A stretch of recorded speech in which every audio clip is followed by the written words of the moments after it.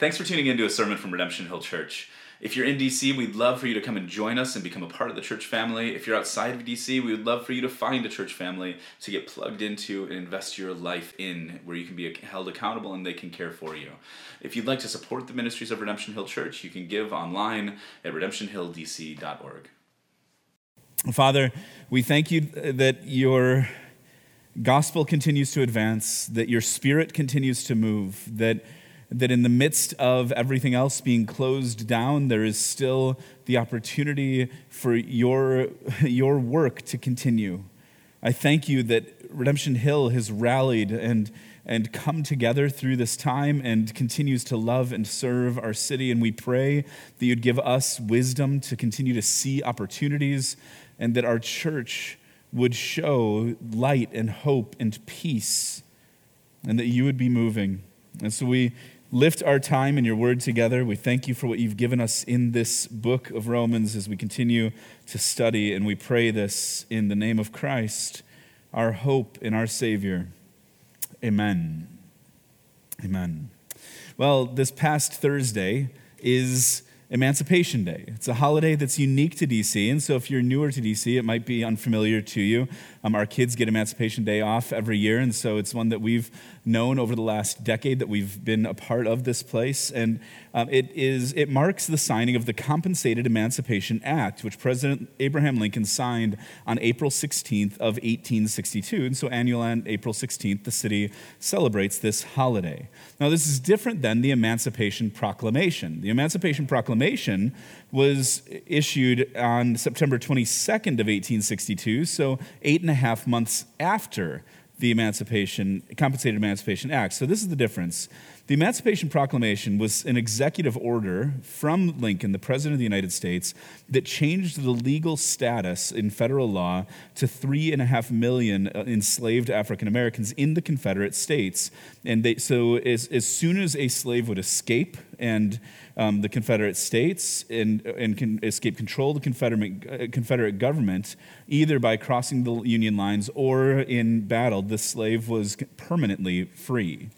But almost 9 months earlier in D.C., all enslaved people were free, were emancipated, and slave holders were compensated $300 per freed slave, and an additional $100,000 was allocated by the federal government at the time to pay newly freed slaves $100 a person if they chose to leave to colonize places such as Haiti or Liberia. And so this emancipation, though, is looking back at the undoing of the institution of slavery in our nation. And so it's an important holiday in our city, an important history for us to be familiar with.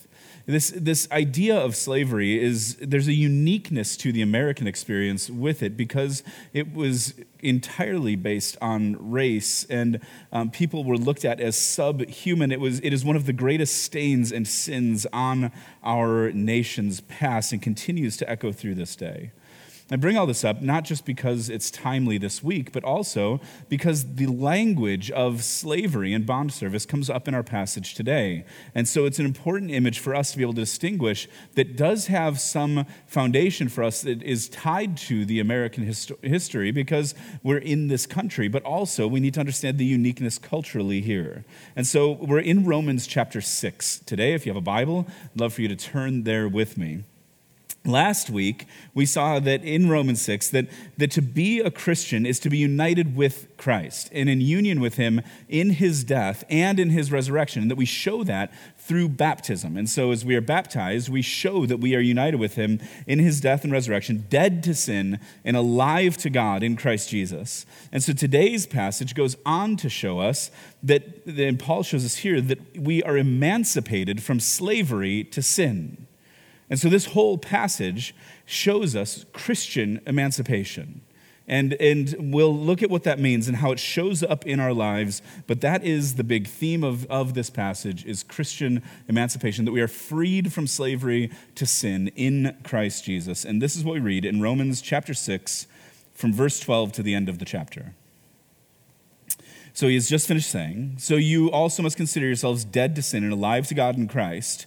Let not sin, therefore, reign in your mortal body, to make you obey its passions. Do not present your members to sin as instruments for unrighteousness, but present yourselves to God as those who have been brought from death to life, and your members to God as instruments for righteousness. For sin will have no dominion over you, since you are not under law, but under grace. What then? Are we to sin because we are not under the law, but under grace? By no means. Do you not know that if you present yourselves to anyone as obedient slaves, you are slaves of the one whom you obey, either of sin, which leads to death, or of obedience, which leads to righteousness? But thanks be to God that you who were once slaves of sin have become obedient from the heart to the standard of teaching to which you are committed, and having been set free from sin, have become slaves of righteousness. I'm speaking in human terms because of your natural limitations. For just as you were once presented your members as slaves to impurity and to lawlessness, leading to more lawlessness, so now present your members as slaves to righteousness, leading to sanctification. For when you were slaves of sin, you were free in regard to righteousness. But what fruit were you getting at the time from the things of which you are now ashamed? For the end of these things is death. But now that you have been set free from sin and have become slaves of God, the fruit you get leads to sanctification, and its end, eternal life. For the wages of sin is death, but the free gift of God is eternal life in Christ Jesus our Lord. This is the word of the Lord. Thanks be to God.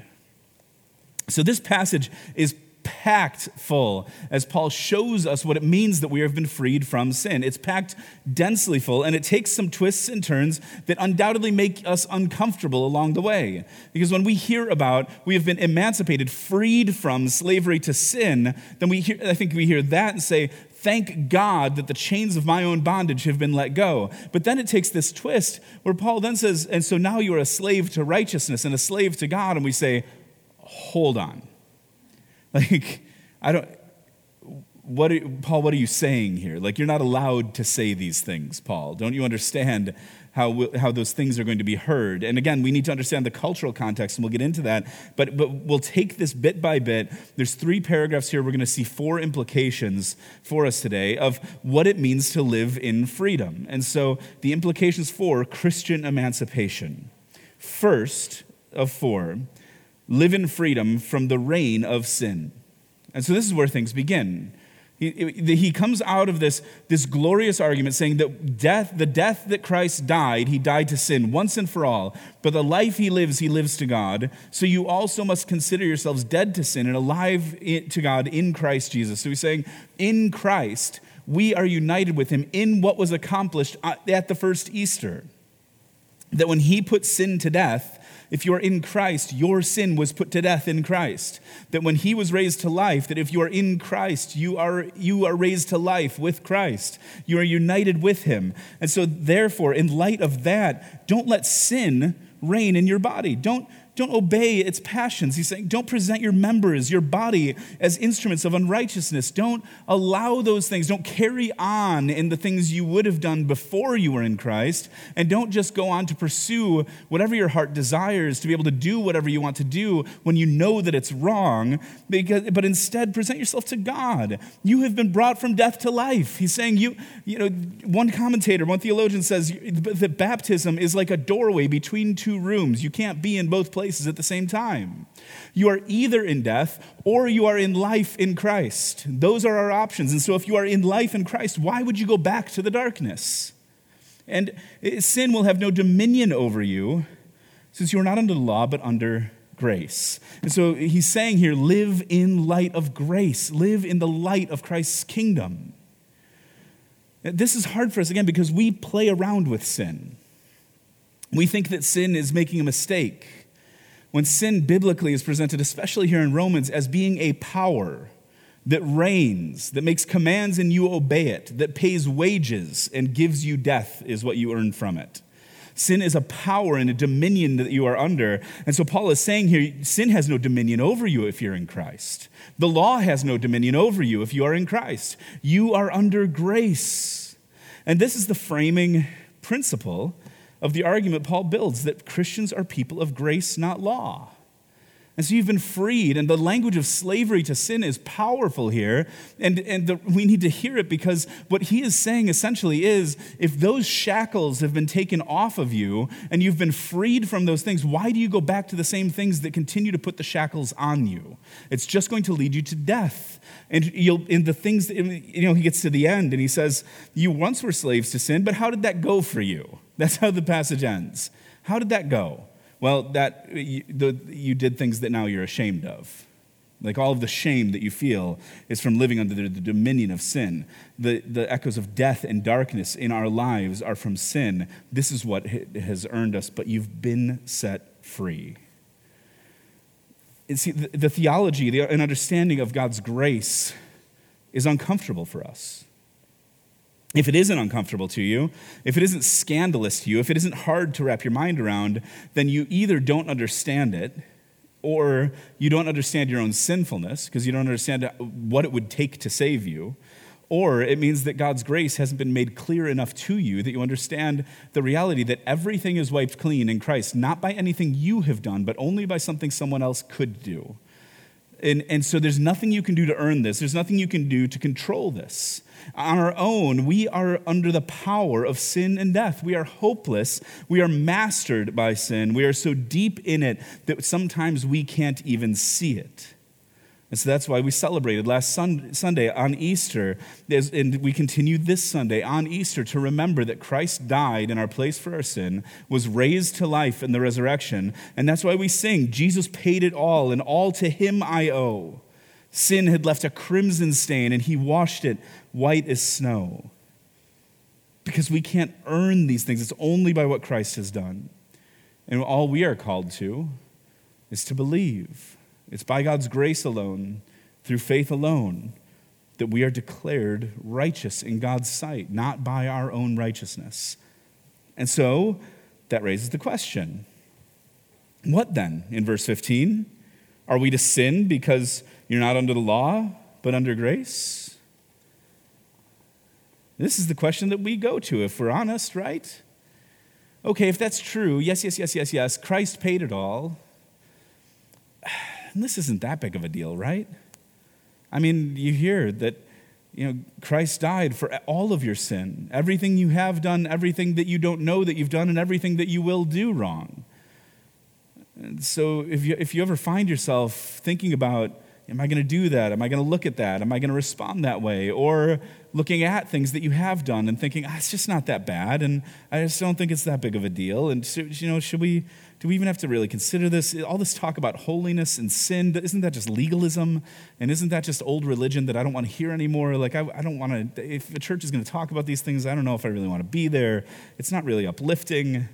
Why not just keep on sinning? And so Paul addresses that. What then are we to continue to sin? We're not under the law. We're under grace. And he says, by no means. He says, don't do that. You've been set free. Don't turn back to the darkness. You see, I think Christians fall off on two sides on this, and it has to do with our eschatology, which is a scary word, and especially when things like a pandemic hit and people start trying to predict the end times and decide who the Antichrist might be. But eschatology is the study of last things. And we all live with an end in mind, whether or not we can conceptualize and acknowledge that. So I think on one hand, Christians can have an under-realized eschatology. And so what this means is that you don't understand the end that has been guaranteed to you in Christ. And so an under-realized eschatology would lead you to think, I'm just a horrible sinner. You have a great theology of the cross, but no theology of the resurrection. That I just can't get anything right. There's nothing good in me. Woe is me. All you can think, you walk around with your chin to your chest and a cloud over you. You can't believe that God even really loves you, but you know theologically that you have to say that he loves you, and you can quote Romans 5, which we just covered a few weeks ago, and say, well, I know that God shows his love for us, and that while we were still sinners, Christ died for us, and so I know that God loves me. But conceptually, when you pray, you don't approach God like a loving father. All you feel is the weight of your own sin, and you haven't felt any of the freedom from the dominion of sin, and you're still functionally living under it. You ignore that the image and likeness of God is within you. You ignore or can't believe that there's actually redemption and freedom in Christ. And so you have all of the sorrow and none of the freedom. That's an underrealized eschatology. You don't understand and don't believe in the ends of what Christ has accomplished. On the other hand, we can have an overrealized eschatology. This is what Paul dealt with some in the church in Corinth, that you say, I'm in Christ and therefore there is no sin. And so if you go read the book of 1 Corinthians, it's like Christians gone wild. And so they ignore that the battle of sin exists in our own hearts. And they're like, they're making arguments in Corinth like, it's good for a man and woman not even to touch each other. We're going to be celibate. And Paul says, yeah, but you're sleeping with each other, so at least get married. They make arguments that sex is, the food for the stomach and stomach for food. And Paul says, yeah, but you can't sleep with temple prostitutes anymore. Like, these are the issues. Like, you guys are really proud and arrogant, and you have a guy that's sleeping with his father's wife, and even the pagans know that's wrong. Like, these are the things that the Corinthians were doing, and it was an over-realized eschatology that they were saying, we have all of the gifts and all of the goodness and all of the grace, and sin has no power over us anymore. And so there was no acknowledgement that even though the war was won by Christ, that the battle continues to rage. And there's no acknowledgement. And so we can do this too, and ignore the effects of sin in our own hearts, in our own lives, and around us. But the New Testament has a consistent inaugurated eschatology. What this means is there's a sense throughout the New Testament of the already and the not yet. Christ has won. Christ is king, and his reign is not yet consummated as it will be. Death is defeated, and yet we're still dealing with death until Christ returns. And so everything it's talked about in past tense, and we're waiting for the fullness of it to come yet. So we are already freed from slavery to sin, yes. And we will experience the fullness of that freedom in the new heavens and the new earth. We are dead to sin, yes, and alive to God in Christ. And we will live forever with him in the light of his glory once we pass through the veil of death. We are freed from the kingdom of darkness to the kingdom of light, yes, and we are sojourners and exiles in a place that is under the dominion of darkness. And so we're not without examples of this in our own lives and history. Last week, we looked back to the Revolutionary War. We're going to advance American history a little bit further today. So I talked about at the beginning that we celebrated Emancipation Day in D.C., and the meaning of that day here is with the Compensated Emancipation Act, and that later on in September of 1863, President Lincoln issued the Emancipation Proclamation that was effectively the federal government's proclamation that all enslaved African American people were set free. That proclamation itself did not end the institution of slavery on the spot. It's not like the Confederate States said, okay, and dropped everybody off at the border, or set everyone free. And instead, it actually took almost 3 years before things came to their fullness. And this is what is celebrated on Juneteenth. That in 1865, almost 3 years after the Emancipation Proclamation, the last place to set their slaves free officially was Texas, and particularly in Galveston and Houston area was where many people were. There's estimates of 250,000 enslaved people in Texas at the time. And it took the Union Army General Gordon Granger arrived at Galveston Island with 2,000 federal troops to occupy Texas on behalf of the federal government. And on the following day, it was finally issued the order of total emancipation of the enslaved people in Texas at the time. Again, the Emancipation Proclamation was 3 years earlier. And it took till June 19th of 1865 for people to experience the application of that proclamation. And still, it's not like our nation is over this. The stain of race-based chattel slavery remains deeply embedded in our nation. The institution of slavery was ended on June 19th, 1865, but there are lingering effects today of racial division, inequality, and injustice. And this is the miracle of the black church. And what is incredible, that you can see joy and suffering and lament with dancing and hope that is clung to in the midst of the worst of darkness, and a model for us on how to walk through suffering and uncertainty like we're experiencing now. And so we hear the anthemic hymn, Lift Every Voice and Sing, which says, lift every voice and sing till earth and heaven ring with the harmonies of liberty. Let our rejoicing rise high as the listening skies. Let it resound loud as the rolling sea. Sing a song full of the faith that the dark past has taught us. Sing a song full of the hope that the present has brought us. Facing the rising sun of our new day begun, let us march on till victory is won. This is what it means to walk forward in the midst of uncertainty and suffering with the promises of God on the horizon, longing for them and being able to walk through suffering in the midst of it. This is what it looks like to be unchained in your soul, even as we don't experience the fullness of it in our lives. And so that's the first implication. The second, for Christian emancipation, is to live in the freedom to righteousness. So we live free from the reign of sin and free to righteousness. And so are we to sin because we're not under the law but under grace? By no means. Do you not know that if you present yourselves to anyone as obedient slaves, you are slaves of the one whom you obey? You're either a slave of sin, which leads to death, or of obedience, which leads to righteousness. But thanks be to God that you who were once slaves to sin have become obedient from the heart to the standard of teaching to which you are committed. And having been set free from sin, have become slaves of righteousness. And so Paul is saying here, we're set free from the bondage to sin to control us into the freedom to live in righteousness. And he says here, our obedience is going to shape who it is that masters us. And we have two options here. You're either in Adam or you're in Christ. You're in darkness or you're in light. You're in sin or you're in righteousness. That's the options that we have in front of us. You're going to have to serve somebody. And who you serve will determine where you fall. This is Bob Dylan, his classic song that says, you may be a construction worker working on a home. You may be living in a mansion or you might live in a dome. You might own guns. You might even own tanks. You might be somebody's landlord. You might even own banks, but you're going to have to serve somebody. Yes, you're going to have to serve somebody. Well, it may be the devil or it may be the Lord, but you're going to have to serve somebody. You may be a preacher with your spiritual pride. You may be a city councilman taking bribes on the side. You may be working in a barber shop. You may know how to cut hair. You may be somebody's mistress, may be somebody's heir, but you're going to have to serve somebody. It may be the devil and it may be the Lord, but you're going to have to serve somebody. I know some of you right now, all you heard was somebody might be a barber because we are all in desperate need. But what is captured here is captured in our passage, and that obedience flows from our hearts.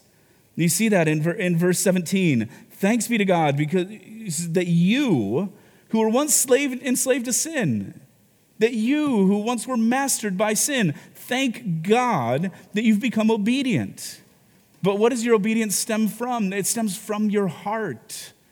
And your obedience then is to the standard of what you've been taught, to the teaching to which you were committed. And so it's from the heart to the standard of teaching to which you were committed. Paul's saying you've been freed from sin and your obedience has been shifted to a new master. And so this gets into even Jesus' call to us that so often is taught in churches that we emphasize in Redemption Hill called the Great Commission. In Matthew 28, when Jesus says, all authority in heaven and on earth has been given to me. Go therefore and make disciples of all the nations, baptizing them in the name of the Father and of the Son and of the Holy Spirit. And oftentimes I feel like we stop there. That's what we want to do. We want to go and make disciples and baptize them. But Jesus doesn't stop there. He goes on to say, teaching them to observe all that I have commanded you. And behold, I'm with you always to the end of the age. So Jesus says, go and make disciples, which means a follower of Christ. He says, so go and help people to turn to Jesus, to convert to Christianity, to come and follow him. And that begins with baptism, as we saw last week, that unites us with Christ in his death and resurrection. But then it doesn't stop there. Discipleship is ongoing as we continue to teach each other to observe everything that Christ has commanded us as followers together of Jesus. And so we live in freedom to righteousness. The third implication of Christian emancipation is to live in the freedom as a slave of Christ. So we live in freedom to the reign of sin, from the reign of sin to righteousness, and then as our status is as a slave of Christ. Now, again, I think this is hard for us to hear, and it's hard for us to wrap our minds and our hearts around. That we can say, emancipated from sin, yes and amen. Freed from the shackles of darkness, yes and amen. Freed from death to life, yes and amen. Freed to become a slave. That's hard to hear. Now, Scripture has been twisted in all kinds of ways, and so we can't get into the fullness of that. But we'll just say simply, the Bible does not endorse slavery and enslaving people. The Bible does deal with the cultural reality of slavery, and Paul is writing into a particular cultural moment here. There's a little book, a theology book by Murray Harris called Slave of Christ, a New Testament metaphor for total devotion to Christ that is incredibly helpful on this. It's a little dense and academic, but it's the best volume I've seen on this topic, and one that is hard to wrestle through, especially because we have so much cultural baggage on what is a grievous sin and an institution that existed in this nation in particular. And so let me clarify a few things about what Paul's language here. In Rome, in the New Testament era, there's an estimate by some scholars that there were about 2 million slaves out of a total population in Italy at the time of 5 to 6 million, so a 1-to-3 ratio. But slavery, as it was conducted there, was bond service, and it wasn't the same as chattel slavery and it wasn't race-based. It wasn't an indicator of class even, economically, or an indicator of activity and what people had access to and what they were able to do. You were able to take on, and often enslaved people then were able to take on the status of their master and earn income on their own, and it was never based on a single race, and people's personhood was never denied. There were protections for people. And so Murray Harris in his book defines this concept in the New Testament as Paul is utilizing a concept to say that this is someone whose person and service belongs wholly to another. Now, that's important here. Someone whose person and service belongs wholly to another. He talks then that in the first century, slaves were not always distinguishable from free people. It wasn't based on race. It wasn't based on speech or language. It wasn't based on clothing. At times, slaves or servants here were sometimes more highly educated than their owners and were responsible for professional positions. And some persons sold themselves into slavery for economic or social advantage, or if they had debt because they couldn't pay it off. But they had a reasonable hope that they would be emancipated within 10 or at most 20 years of service. And so they weren't denied the right of public assembly. They weren't socially segregated, at least in cities. They could accumulate savings to buy their freedom, and their natural inferiority was never assumed. And so that cultural background is important as we consider Romans chapter 6, because it frames what the Apostle Paul is saying here, is that the call is that to be a slave to Christ and be freed to that means that we are called to belong wholly in person and in service to the one who has saved us and paid for our freedom. And that's what he is pushing here. I think this is helpful in the words of Dr. Josef Tson. He's a Romanian pastor who was arrested and imprisoned from 1974 to 1977 in Romania. He was exiled from the country in 1981. And he was adamant about his preference to be introduced to people as a slave to Christ. You can imagine what that would do in an American context when this Romanian was insisting that, and people were very uncomfortable saying, no, I don't think I'm going to do that. And so he had this to say. He said, there aren't many people who are willing to introduce me as a slave. They substitute servant for slave. In the 20th century Christianity, we have replaced the expression total surrender with the word commitment, and slave with servant. But there is an important difference. A servant gives service to someone. We commit ourselves to do something. But when we surrender ourselves to someone, we give ourselves up. So this is the costliness of following Jesus. And remember that Paul is setting up a whole series of contrasts here through this section, saying we only have two options. You are in Adam or you're in Christ. You are in darkness or you are in light. You are in sin or you are in righteousness. You are in death or you are in life. And here you are either enslaved and obedient to the power of sin, or you are enslaved and obedient to the power of righteousness and life in Christ.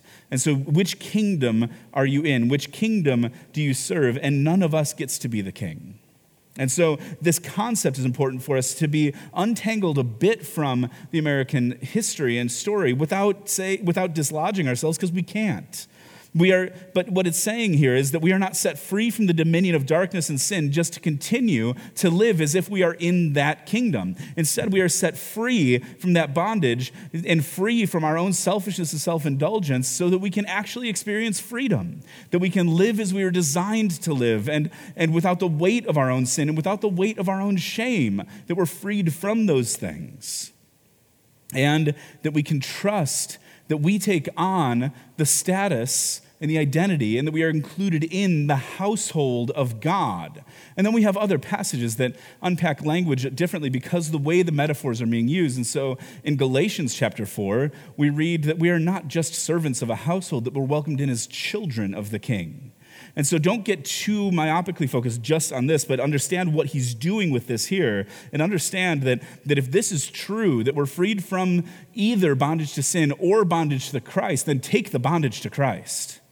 That's where there's hope and life. And as Frederick Douglass said, he who has God and conscience on his side has a majority against the universe. And so turning to Christ brings a new bondage. We are irreversibly tied to Jesus and bound to him, and praise God that it's irreversible. Because my own wandering heart keeps looking back, like that look back gif, at the things that I shouldn't want anymore.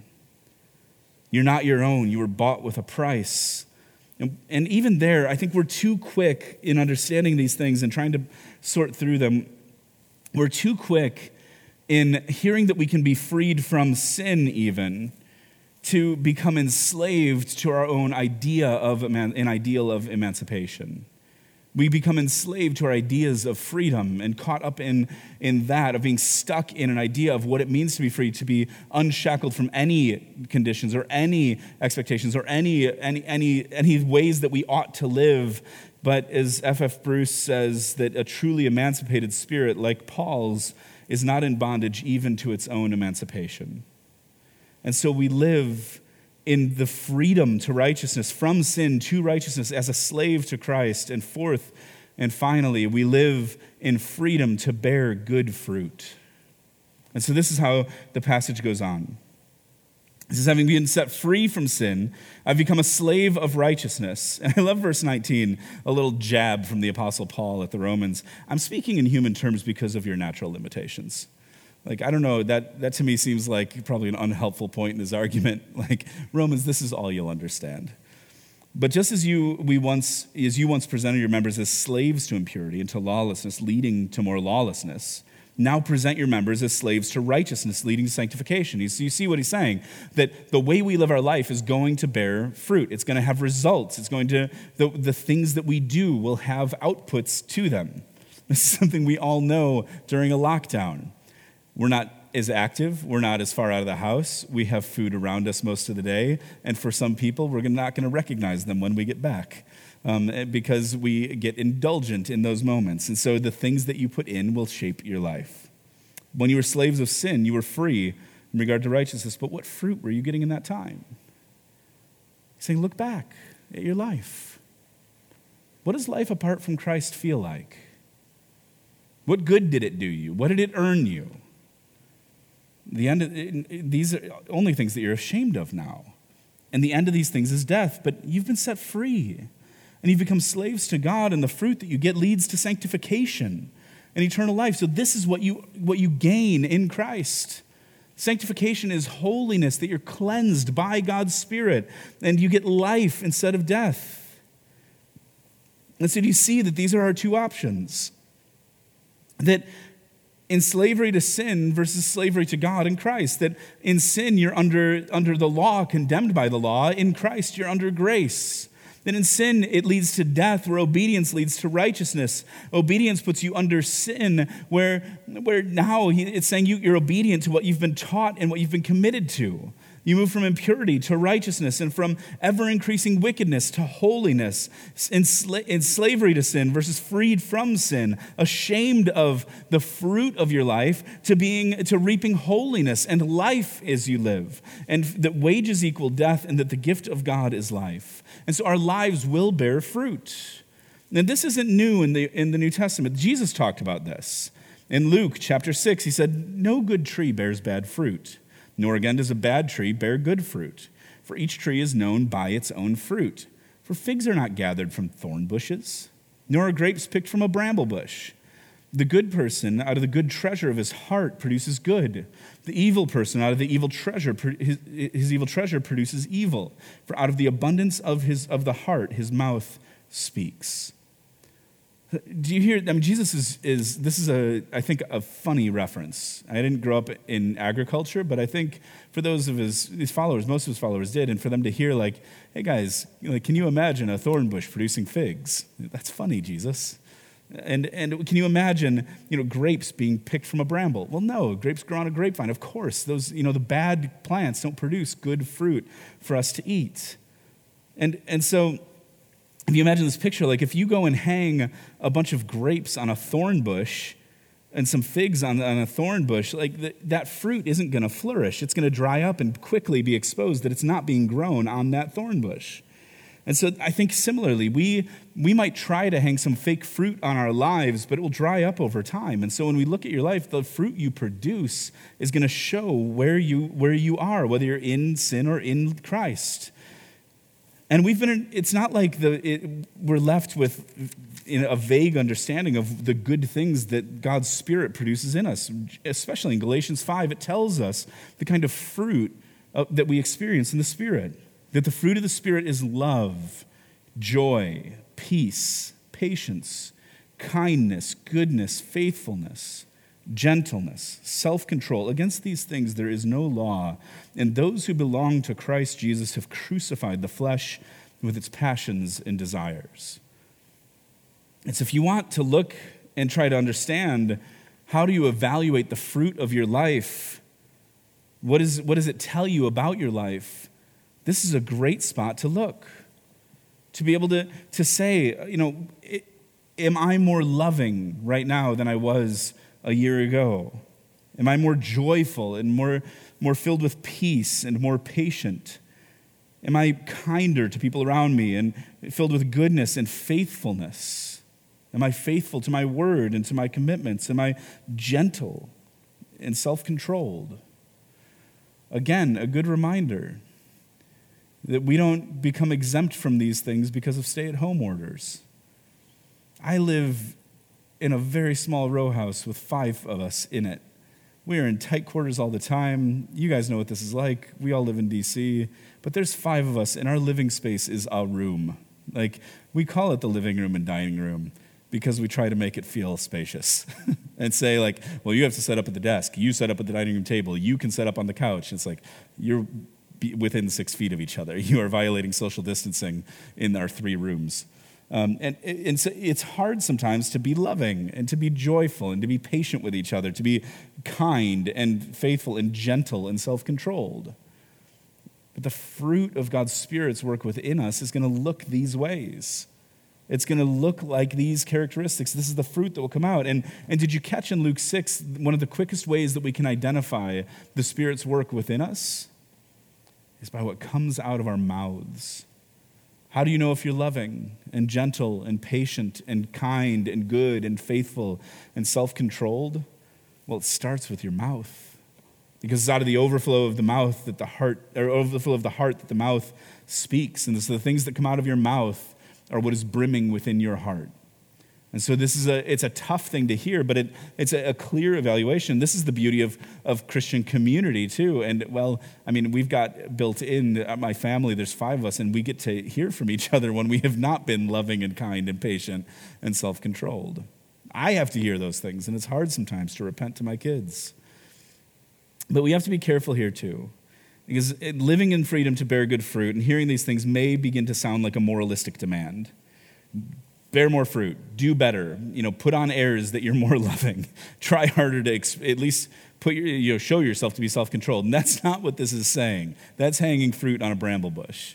But what this is saying is that the Spirit's work in you will cultivate these characteristics over time. And this is where we need to hear, and this is maybe the thing, we come back to this regularly, but we need to hear this call from Jesus, because this is also in the same vein when he says, "Come to me if you labor and are heavy laden, and I will give you rest. Take my yoke upon you." Stop pulling this on your own. You can't earn your righteousness. You can't earn the fruit of the Spirit. "Take my yoke upon you and learn from me, for I am gentle and lowly in heart, and you will find rest for your souls, because my yoke is easy and my burden is light." And so this is the hope that we have.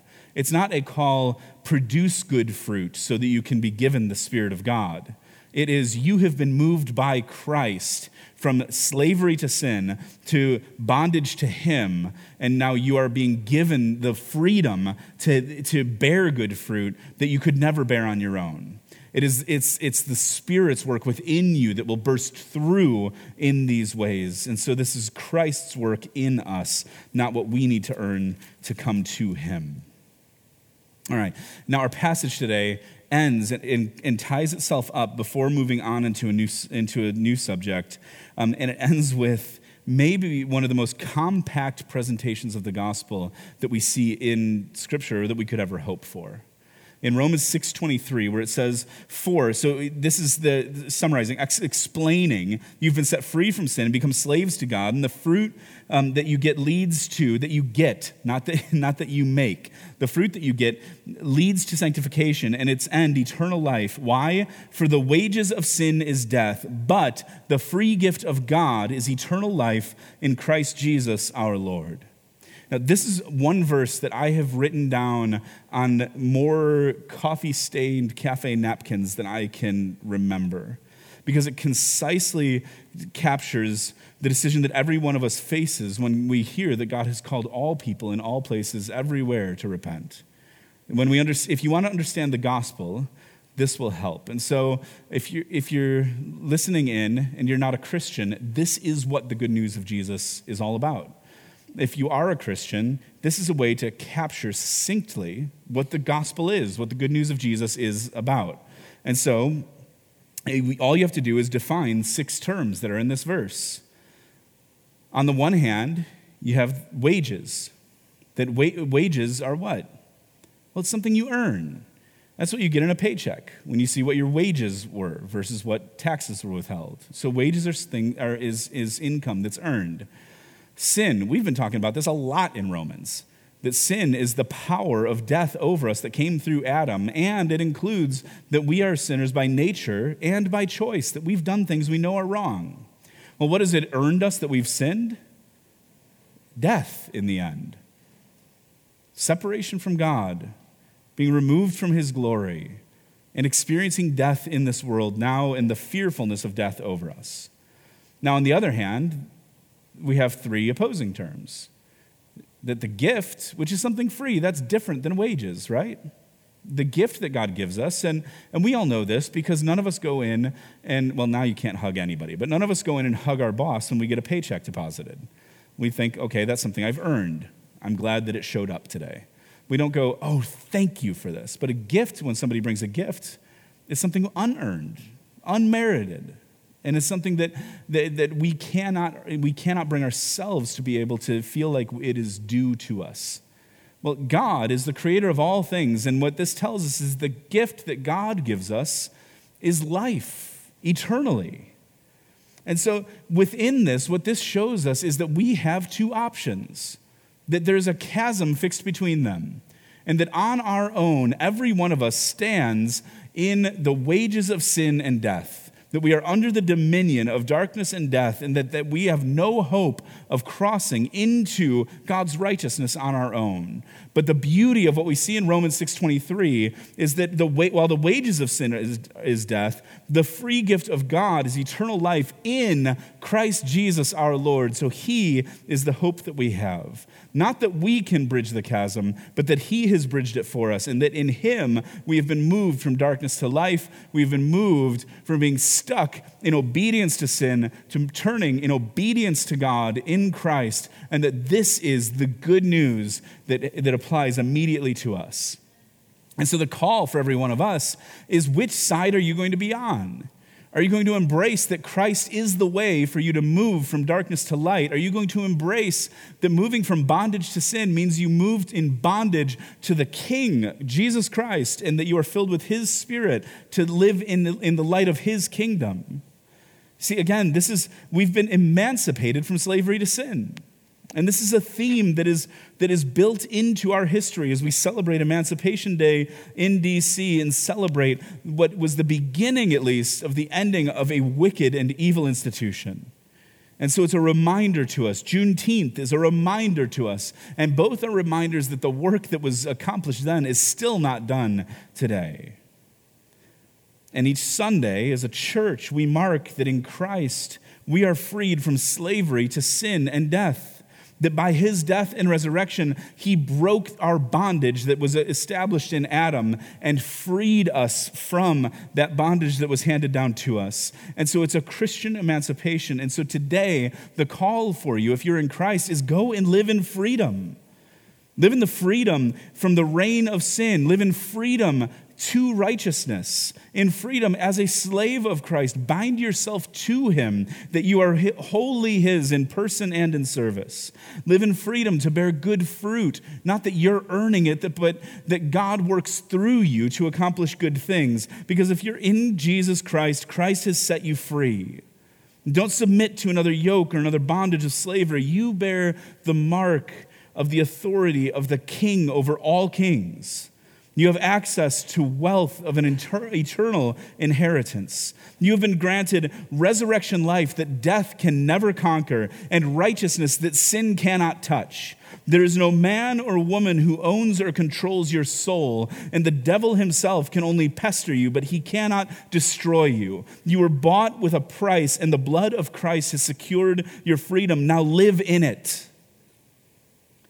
Reject the glories of this world, knowing that they pass away like the grass and flowers of the field. They're going to fade, but the word of the Lord will stand forever. And in Christ we are freed to reflect the glory and brilliance of the one who gave himself up for us. And so, yes, the wages of our sin is death, but God's gift to us is eternal life, and it only comes through Christ Jesus our Lord. Let's pray. Father, we need to hear the good news of the gospel every week because we forget it constantly. Forgive us for glances backward, longing for things that we've left behind. We pray that you would stir in us a passionate desire for you that makes it so that the things of this world and the things of our own sinful passions and desires sour in our mouths. Help us to long for the fruit of the tree of life.